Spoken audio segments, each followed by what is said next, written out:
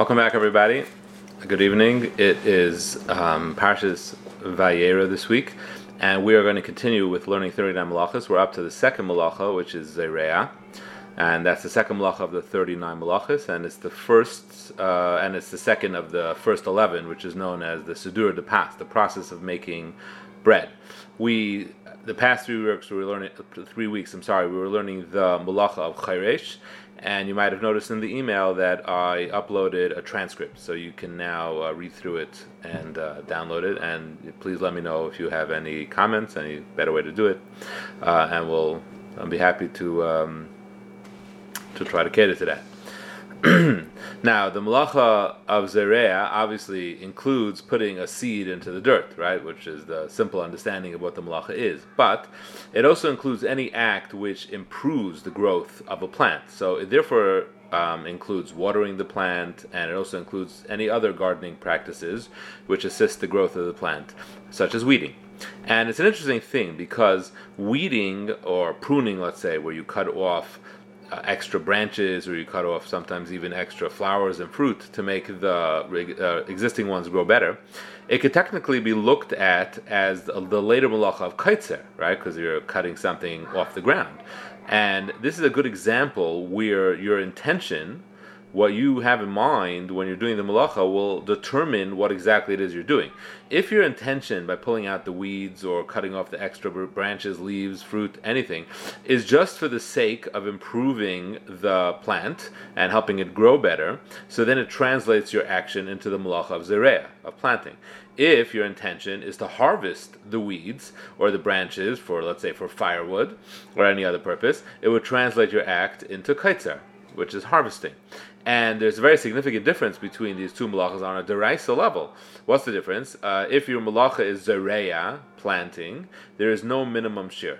Any tiny bit that you do that improves the growth is the malacha. So there's no limit. Anything that you do, any amount you cut that helps the thing grow better will be a malacha of zereah. But in terms of harvesting, of kaitzer, there is a minimum amount. For example, when it comes to firewood, the amount is you have to cut enough to be able to cook an egg, to fry an egg.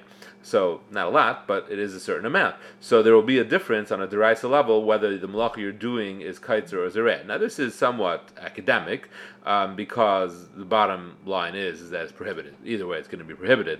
And exactly what you're over is not all that relevant nowadays, because, what difference should it make? But it does make a difference in certain malachas, which we'll get to, that sometimes your intention will not only change one malacha to another malacha, but sometimes your intention can actually change it from a malacha to not a malacha at all. And it can make it from something, instead of being chayiv, it can turn it into something which is permitted. So that's, we'll see as we go along. There are examples of that. But this is just a rule with malachas, that intention makes a very big difference, because it actually translates and defines what you're doing. Now, the direct violation of planting a seed is pretty rare. We typically wouldn't do that on Shabbos.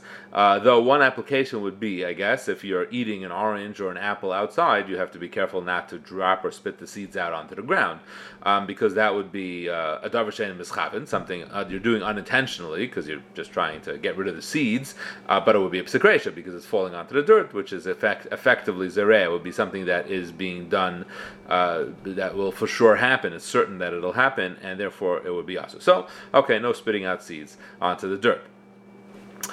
This would also be relevant, I guess, when you're shaking out a tablecloth onto the grass, which, if it has any seeds on it or anything of the sort, it would be equivalent. It would have the same problem. But the more typical question of zereah in practical application comes regarding pouring water on plants. Pouring water on plants help them grow. So therefore, it is a malacha of zereah. It's part of the malacha d'oraisa. It's a prohibited min ha'Torah.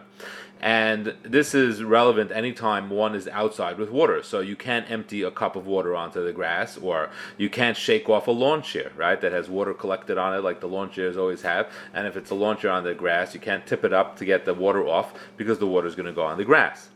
during the week, often when I fill up a big glass of water and I can't finish it, so I pour it into the nearest houseplant that's next to me. Now that would be prohibited on Shabbos, though it is somewhat of a question whether that would be prohibited midaraisa, minatayra, or midrabanan, or just rabbinically, because in order to be a Torah prohibition, a plant would need to be considered connected to the earth, and a flower pot is obviously not connected to the earth. But there is some technical differences. There is a halachic situation where a plant could be considered connected to earth, but being that regardless it's not going to be allowed, whether it's connected, whether it's disconnected, it's either prohibited minatayra or bidrabanan, and that is academic. So I won't dwell on the fine points of when we consider a flower pot connected to the earth. There is some discussion as well whether you can move a flower pot around. Can you move it inside to outside? Can you move it within a house? And these are all also dependent on what its status is. Is it considered connected to the ground? And this also we don't need to go into because it's a very rare thing. Why in the world would someone move a flower pot or a house plant around on Shabbos? First of all, it's muktzah, so the only way you'd be able to move it was with your foot. And why would you need to do it? So it's an unusual thing, and therefore, for the most part, if it does come up, you'll ask a shaila, but it's something that should be avoided. Now, washing hands on sukkahs in a sukkah which is outside, and the water is going to go on the grass. So if it's going to go directly on the grass, that's going to be prohibited.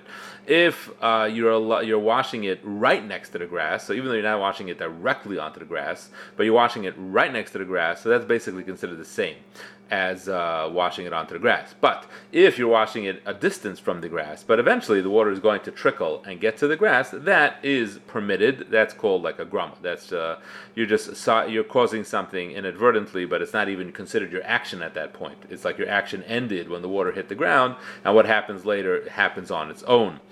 So that would be an issue, but otherwise it does something you do need to be careful with on sukkahs. If you are outside, if your sukkah is outside, that you don't get water onto the grass. However, if the grass is saturated by water, for example, it just rained, right? So the grass is all saturated, then you actually don't have this prohibition, and you could pour water on grass. So this also, for those people that are lucky enough to have a shlach, to have an awning, or if you live in different parts of the USA where a shlach is a little bit more ubiquitous, so it's there. You're allowed to roll it up, even though a lot of water runs off onto the grass because of this reason, because the water ground is saturated. Likewise, if you're going outside after a rainfall, a significant rainfall, and you want to empty the lawn chairs onto the grass, that will be allowed because the grass is saturated. Now, as far as cut flowers are concerned, there are two considerations, and both of them are really drabanan. So one consideration is that if there are closed flowers in your bunch, so then it's prohibited to put it into the water because the water will assist it in opening, and that's a drabanan. It resembles zereah.